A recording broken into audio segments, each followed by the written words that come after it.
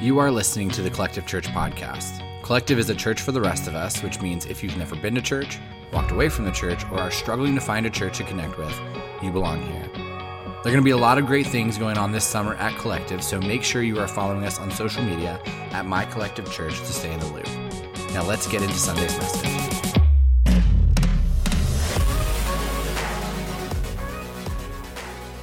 I'm trying not to say something, but I have to say something. Pop is not the correct term. That's a type of music. Thank you. Yeah, if you call it pop, you can just head back to Indiana, where it comes from. Sorry, I have a very strong opinion about it. I didn't know it until CT said it earlier, and I was like, oh, I hate this. Please, I know what's going to happen. You're always going to be like, you want to pop? You're going to come talk to me after service. Just ignore me, get your drink, go home. So as we begin today, I just want to start by saying Happy Father's Day. Just like Mother's Day, we know that today brings just a full range of emotions for people. Father's Day comes with a ton of joy of being a father. There are a lot of first-time dads here at Collective celebrating, and so there's just so much excitement with that. But today also comes with good memories, of a loving father. But we know that it also has the sorrow of losing a father.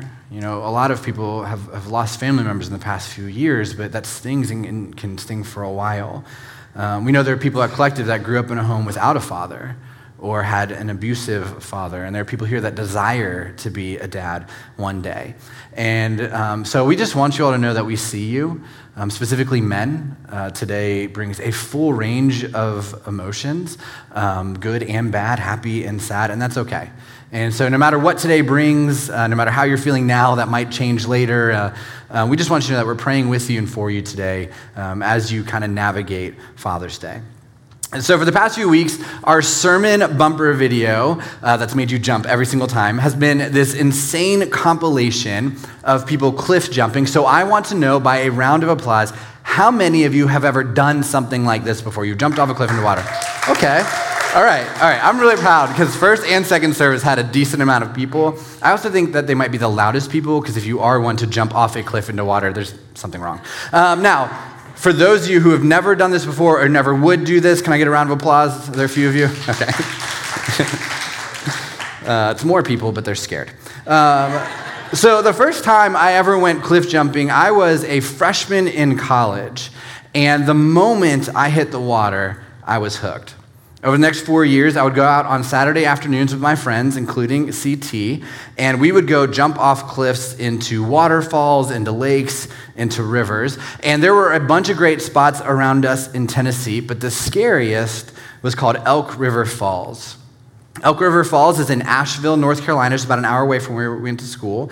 And this is called the deadliest waterfall in North Carolina, which, just to be clear, we didn't know that when we were in college, okay? We found that out when researching for this sermon. Sure, there were signs leading up to the jump that said, do not jump, but who reads those anyways? Also, full disclaimer for the students that are in the audience, this is dangerous and you shouldn't do this unless you know it's safe.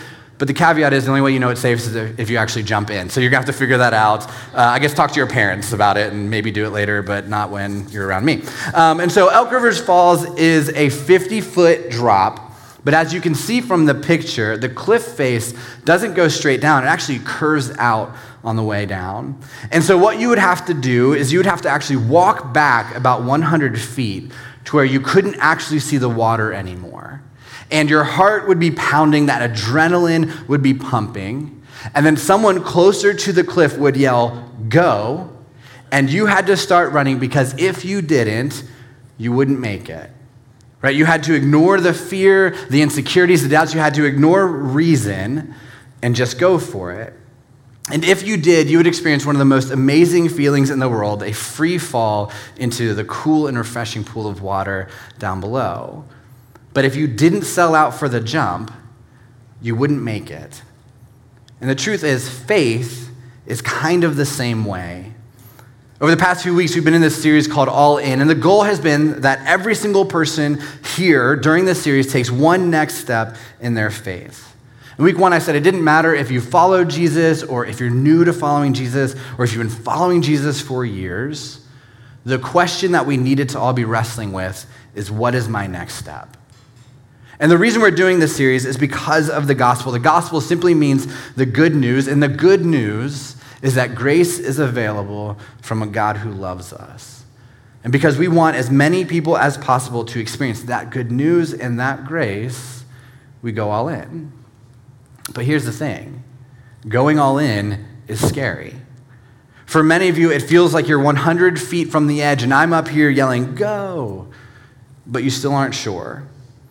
And Paul, whose teaching we've been focusing on this series, totally understands this. And so this is why he writes this in 2 Timothy, starting in 1, verse 7. It says this, "For God has not given us a spirit of fear and timidity, but of power, love, and self-discipline."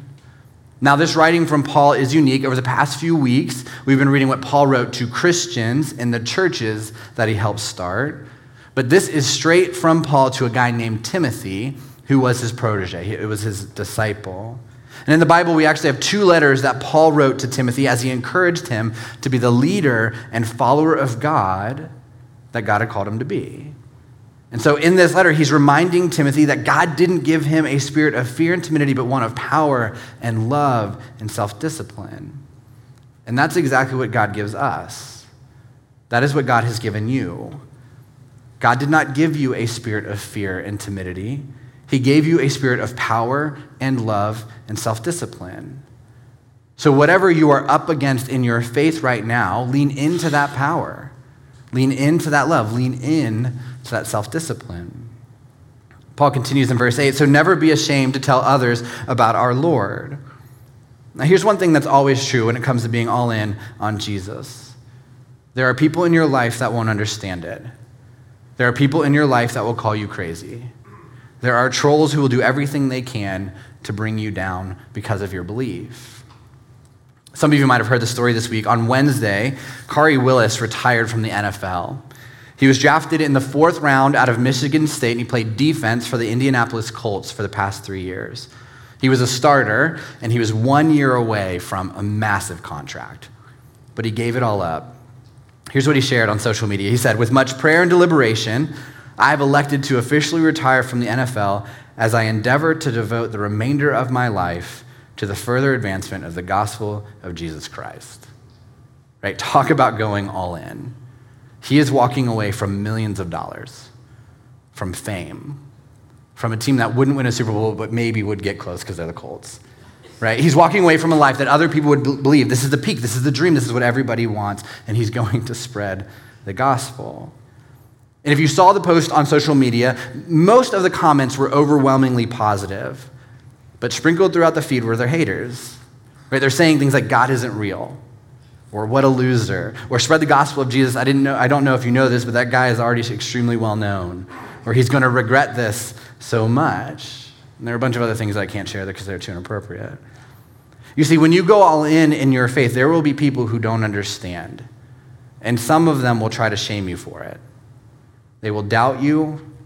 They will question you. They will judge you. Right? And we know this comes from their own baggage and their own brokenness and their own problems, but it still hits us. Right? It still impacts us.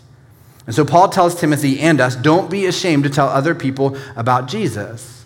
And then he goes on to explain why. He says this in verse 9, "For God saved us and called us to live a holy life. And he did this not because we deserved it, but because that was his plan from before the beginning of time, to show us his grace through Christ Jesus." Right? The reason is grace. You see, Paul understands just how powerful grace is because he had felt it in his own life. Paul knows that grace is life-giving and life-changing, that grace is what sets us free and makes us new. And so Paul is saying, don't be afraid to spread the gospel, and don't worry about what other people will think about you, right? Because they need Jesus and they need grace, and it's our job to bring it to them. And then he says this in verse 10, "And now he has made all of this plain to us by the appearing of Christ Jesus our Savior. He broke the power of death and illuminated the way to life and immortality through the good news." So because Jesus broke the power of death and conquered the grave, we go all in. We go all in on grace. We go all in on God's truth. We go all in on the good news. And so let me ask a follow-up question. If you're taking notes or taking pictures of the notes, put this right under the question I asked earlier of what is my next step. This is the next question we need to wrestle with. What is stopping me from going all in? What is stopping me from going all in? What is stopping me from going all in my faith? What is stopping me from going all in this church? What is stopping me from going all in and spreading the good news? There's a legend from the Middle Ages that when soldiers decided to follow Jesus and get baptized, they would actually keep their right hand out of the water when they were immersed because that was the hand they held their sword with. And they were communicating very intentionally, Jesus, you can have all of me except for this one part. Jesus, you can lead me in every aspect of my life, but not this aspect. Jesus, I'm all in and you can have it all minus this one piece. And we do that. Right? We hold on and we hold out in our faith and tell God that there are parts of our life that are off limits. But here's the thing. Jesus wants all of you. He wants the good and the bad. He wants the messiness and the brokenness. He wants the imperfections and the fears. He wants our actions and our emotions, all of it. That's why Jesus says in Matthew 22, you must love the Lord your God with all your heart, all your soul, and all your mind. Jesus wants it all. So what are you holding back? All right, what is Jesus asking you to do that you are too afraid to do? What are you afraid of letting go of? What is stopping you from going all in? Over the last 2 weeks, we've given very specific challenges around giving and joining the team. So I want to talk about those a little bit more for a second. What is truly stopping you from choosing generosity and trusting God with your money? Next week is a huge Sunday for the future of Collective. It will be a top 5 moment, top 5 day in the history of our church as we are asking people that call Collective their church home, which is really important. If you are new, this does not apply to you. But we're asking those people to give boldly above their regular giving as we try to raise the first $50,000 of the $75,000 we need to expand into the 6,000 square feet next door so we can create a bigger space for Collective Kids. And so we're going to put it back up on the screen so you can see it, but I just want to remind everyone how you can participate in this. There are 2 ways.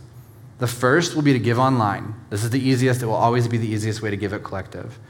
But the second is, if you write a check, you put all in the memo, and you can drop it off in the gray baskets at the double doors at the auditorium. We will announce the first kickoff total on July 3rd during church. And if we hit the full 75K by our 5th birthday on September 18th, I have promised that I will get in a dunk tank and you can take your best shot at dunking me. I'm not concerned, okay? I don't think many of you can throw, all right? That I'm not concerned at all. And honestly, if you don't like me or this series has upset you in some way and made you uncomfortable, just give so you can throw things at me. Like, I'm totally cool with that. Listen, if I could convince all the people who are haters of me and Collective to give just so they could dunk me, we would crush our goal, okay? Some of them are watching online. Just give so you can torture me later. You'll be okay, right? But whether we're talking about giving regularly or taking part in a special offering for a great cause, right, for the future, for our kids, I know that many of you are hesitant. Right? And you know that God calls us to be generous. Right? Generosity is a part of our faith, but God calls us specifically to be generous with our money. But you don't like that. Right? That's your money. You've worked hard to earn it. You need it. And you are afraid that if you trust God with your money, there will be bills you can't pay. Or there will be trips you can't take. Or you are afraid that you will learn that trusting God with your money isn't actually that scary, and you'll have to admit that the real issue that you're struggling with is trust. Trusting God. Trusting the church, trusting people. So you're saying to Jesus, you can have all of me, but not that part. I'll give you all of myself, but not my money. What's actually stopping you from checking the box and joining the team? You want all the grace that Jesus offers. You want all the hope. You want all the goodness. You want all the feels that come with sitting in these seats on Sunday mornings. But you know that Jesus is pushing you to not just receive the good news, but to create space for other people to experience it. And so you'll say things like, I'm just too busy, or this is the only day of the week I get to sleep in, or for a lot of people, it's I've served in church for a long time, so I've paid my dues. But the reality is that you are afraid to go all in and to start serving because there's insecurities. Or you're nervous because it's going to be hard, and you might not be good at it right away. Or you're afraid that if people get to know the real you, they'll actually see that you struggle with your faith. And so you're saying to Jesus, you can have all of me, but not that part. I will give you all of myself, but not my time. Let's talk about baptism. I said in week 1 that I was going to challenge all of you who are not followers of Jesus to give your life to him and get baptized. I also said I was going to challenge those of you who love Jesus but have never been baptized before to take that next step as well. So let's get into this. You're going to feel uncomfortable. I'm not sorry. Pretty much every week at Collective, we will encourage you to be baptized. And the reason why is because this is foundational to our faith and to our obedience to Jesus. Baptism is the physical action that represents what is going on with the faith in your heart. And in the Bible, it's what we are told to do when we choose to put our faith in Jesus. The word baptism literally means to be immersed in water. It means to be dunked. And the thing is, baptism doesn't save you. No physical act, no religious act saves you. The Bible is very clear that the only thing that saves us is the grace of Jesus. That's it. It's not like going through some religious rite of any kind will save you. Not baptism, not confirmation, not communion. None of that saves you. Jesus saves you. But Jesus does tell us to get baptized. Paul actually talks about baptism like this. In Galatians 3, he says, "And all who have been united with Christ in baptism have put on Christ like putting on new clothes." So he says baptism actually unites us, makes us one with Jesus. And the end result is like we put on new clothes, ultimately saying, hey, the past is gone. Like the way you used to look, the way you used to be, that's gone. And you are seen in a new way. He also says this in Romans 6, "For we died and were buried with Christ by baptism. And just as Christ was raised from the dead by the glorious power of the Father, now we also may live new lives." And so baptism symbolizes the death, burial, and resurrection, just like Jesus experienced. The difference for us is that it's the death and burial of our sins and our mistakes. It's the death and burial of our old selves and the resurrection of ourselves into a new life. Right? Baptism symbolizes a fresh start, a second chance. And the first reference to baptism in the Bible comes when Jesus is baptized.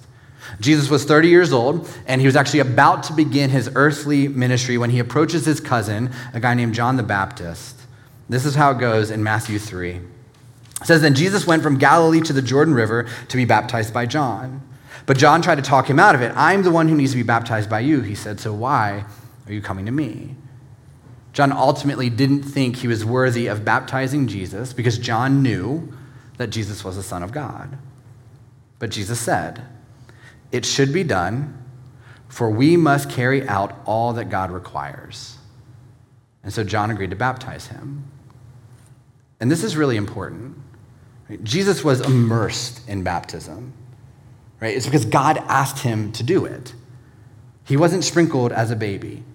Right? It wasn't the Virgin Mary's responsibility. If anybody could have sprinkled their child and done some religious rite, that would have been important. It would have been the Virgin Mary. But that's not how it played out.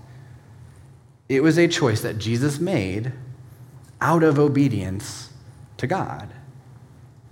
After his baptism, as Jesus came up out of the water, the heavens were opened, and he saw the Spirit of God descending like a dove and settling on them. And a voice from heaven said, "This is my dearly loved Son who brings me great joy." There are only 2 times in the Bible where God speaks directly to Jesus, and this is one of them. And both times God says, "You are the Son that I love, and you bring me joy." Right? So Jesus was baptized, and that should be enough. But for some reason, it's not, so let's keep going. Because it wasn't just something Jesus did for himself. Jesus actually baptized other people. In John 3, it says, "Then Jesus and his disciples left Jerusalem and went into the Judean countryside. Jesus spent some time with them there, baptizing people." Right? And so he was baptizing. He baptized others by immersion. He wasn't going around sprinkling babies. He's not the Pope. Right? He wasn't setting up a special baptism Sunday once a year to assembly line people into heaven. Jesus was teaching.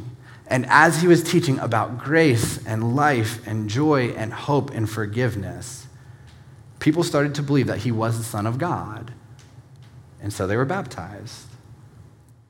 But just like we read the last few weeks, he also told us to go and do this thing. In Matthew 28, he says, "Therefore, go and make disciples of all the nations, baptizing them in the name of the Father and the Son and the Holy Spirit." And so when looking at Jesus, who was the most all-in person of all time, he was baptized, He baptized people. He taught baptism. Right? It doesn't get any easier to understand than that, but if we struggle with that because we aren't Jesus, which makes sense, let's look at Paul. Before Paul wrote the majority of the New Testament of the Bible, Paul made a career out of persecuting and killing Christians. But one day, Jesus literally opens up the heavens and calls him out. Paul is blinded as he's on the road to Damascus, and then 3 days later, God sends a man named Ananias to meet up with Paul, and this is what happened in Acts 9. Instantly, something like scales fell from Saul's eyes, and he regained his sight. Then he got up and was baptized.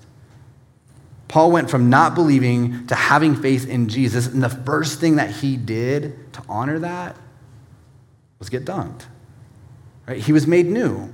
His old life was dead. His new life had begun. And as we've read over the past few weeks, he goes on to start churches and baptize people and change lives. Like, we exist because of the ministry that Paul did. And so if we don't want to follow Jesus' example because that one's too hard, we can follow Paul's.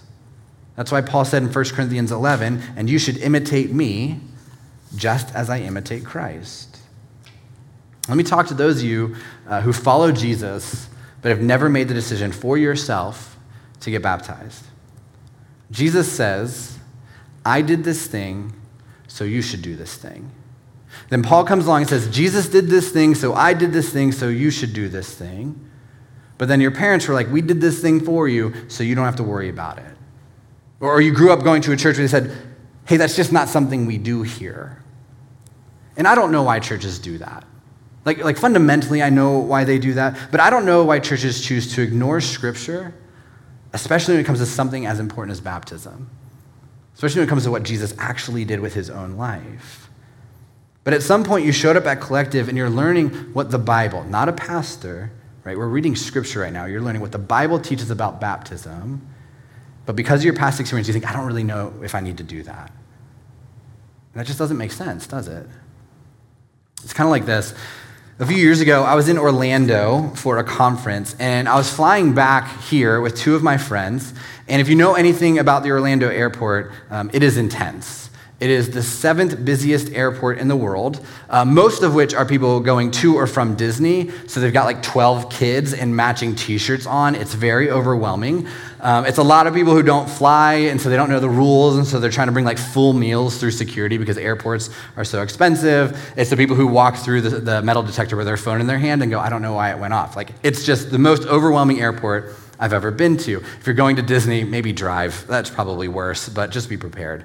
And so when we arrived at the airport to fly home, we knew that we had a very small margin of time to get through security, grab food, and board our plane before we were stuck in Disney World forever.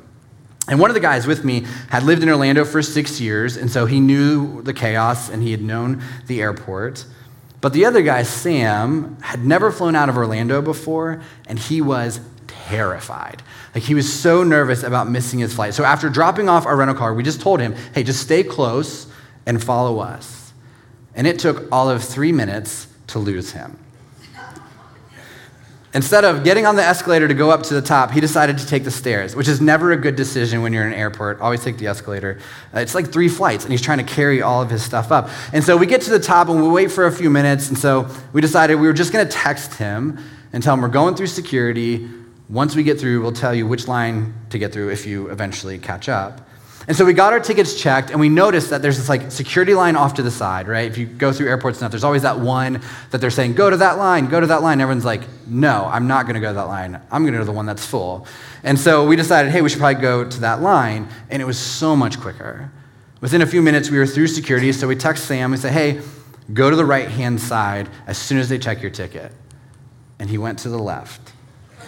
And again, refusing to follow our lead, he decided to go his own way. And so we didn't wait. We didn't have time, so we hopped on the monorail, we got to the other side, we sat down to eat dinner, and he was stuck. Eventually, we were literally throwing our trash away, and Sam appeared, very disheveled, completely out of breath, even though it was a train, but he was acting like he ran over, but freaking out because his flight was boarding, and he still had to get to his gate. Here's why I share this story. I understand a lot of people here have been following Jesus for a long time. But we have to ask ourselves, what type of following consists of not doing the things that Jesus was doing and commanding? Right? Jesus says, follow me. Do what I do. Trust me. But instead we choose to go our own way. And listen, I've done this plenty of times in my life. My whole faith story is full of instances where I feel like God is clearly saying, follow me. And then I decide, I'm going to go in the general direction at which you're calling me, but I'm going to take my own route to get there. And this has brought on nothing but pain. Right? Pain and frustration and a ton of brokenness into my life. Right? I do this.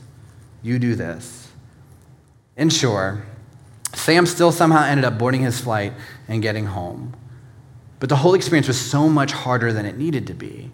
And yes, God can redeem any one of our situations when we choose to go our own way. But what if we just listened to him so we didn't have to deal with the pain and destruction that choosing our own way brings?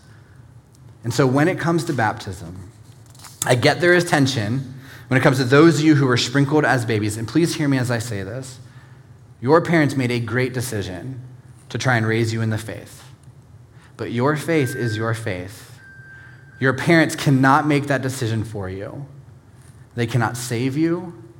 They cannot repent for you. They cannot hand off forgiveness to you. They cannot be all in for you. Only you can do that. And for those of you who went to a church that didn't celebrate baptism, you getting baptized doesn't disregard your past faith.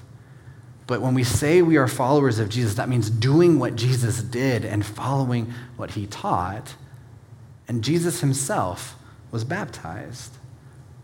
So if you've never taken that next step, even if you've been following Jesus for 50 years, there is a step of trust and obedience that you really need to be wrestling with right now. In the words of Paul in Acts 22, he said, "What are you waiting for? Get up and be baptized. Have your sins washed away by calling on the name of the Lord." So what are you waiting for? A sign? Like, this is your sign. We say it every week. There's a sign every week. Right? Are you waiting until you don't have any more doubts? The truth is you will have doubts every single day. Right? Doubts and faith go hand in hand. Are you waiting for the fear to go away? Well, any big next step is going to bring fear. So we can't let these things stop us from going all in and taking that next step and getting baptized. Right? It's time to jump. And so the same thing we say every single week, if you want to have a conversation about that, if you want to wrestle with that, we encourage you to check the baptism box in your connection card or head to Next Steps. Or if you're really upset right now and have a conversation, come yell at me in the lobby. We can talk about it. Maybe the thing that you're holding up out of the water that's stopping you from being all in isn't a next step. Maybe you've taken those next steps, you're in that place. But maybe there's a sin in your life that you don't want to let go of. Right? It's your sex life. You're saying, Jesus, I love you, but I'm going to do what feels good to me. Or maybe it's the way that you talk about people. And so you're saying, Jesus, I love praising you on Sundays, but when Monday comes, I want to be able to say what I want about who I want. Maybe it's your social life. Right? Jesus, I'm thankful that I know that I'll never be alone, but when I'm with those friends, I don't need you.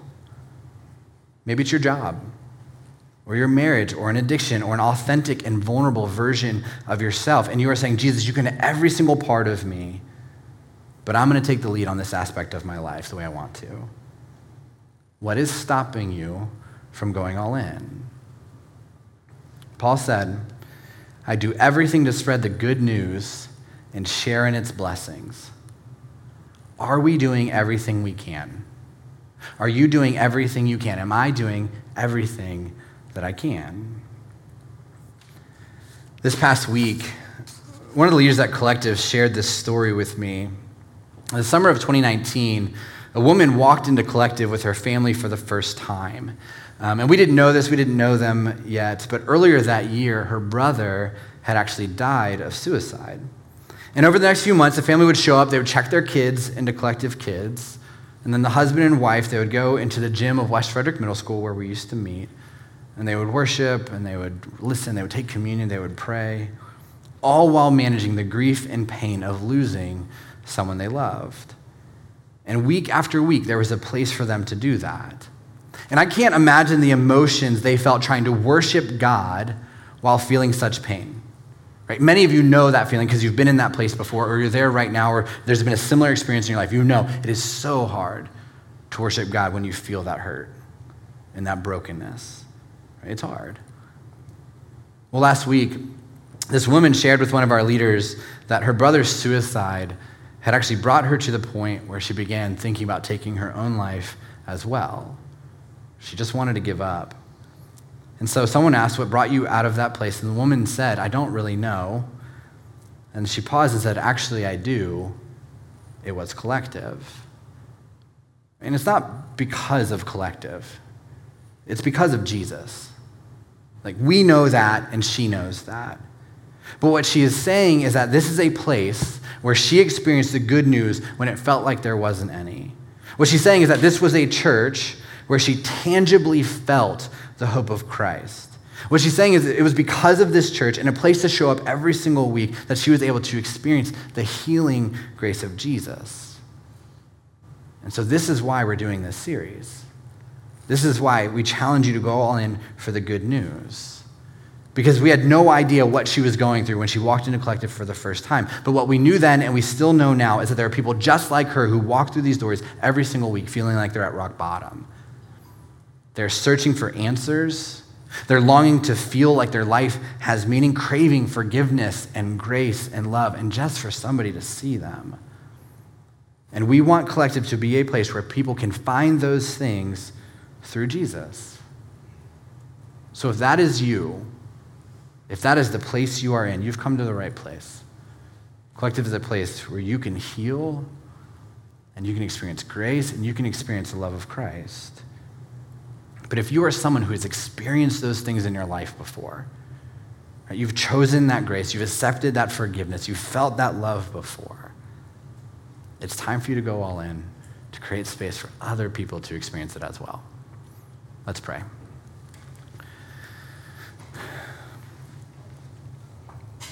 God, here we are again coming to you in discomfort, God, honestly, in fear, and some frustration, because we know deep down inside you are challenging us to take a next step.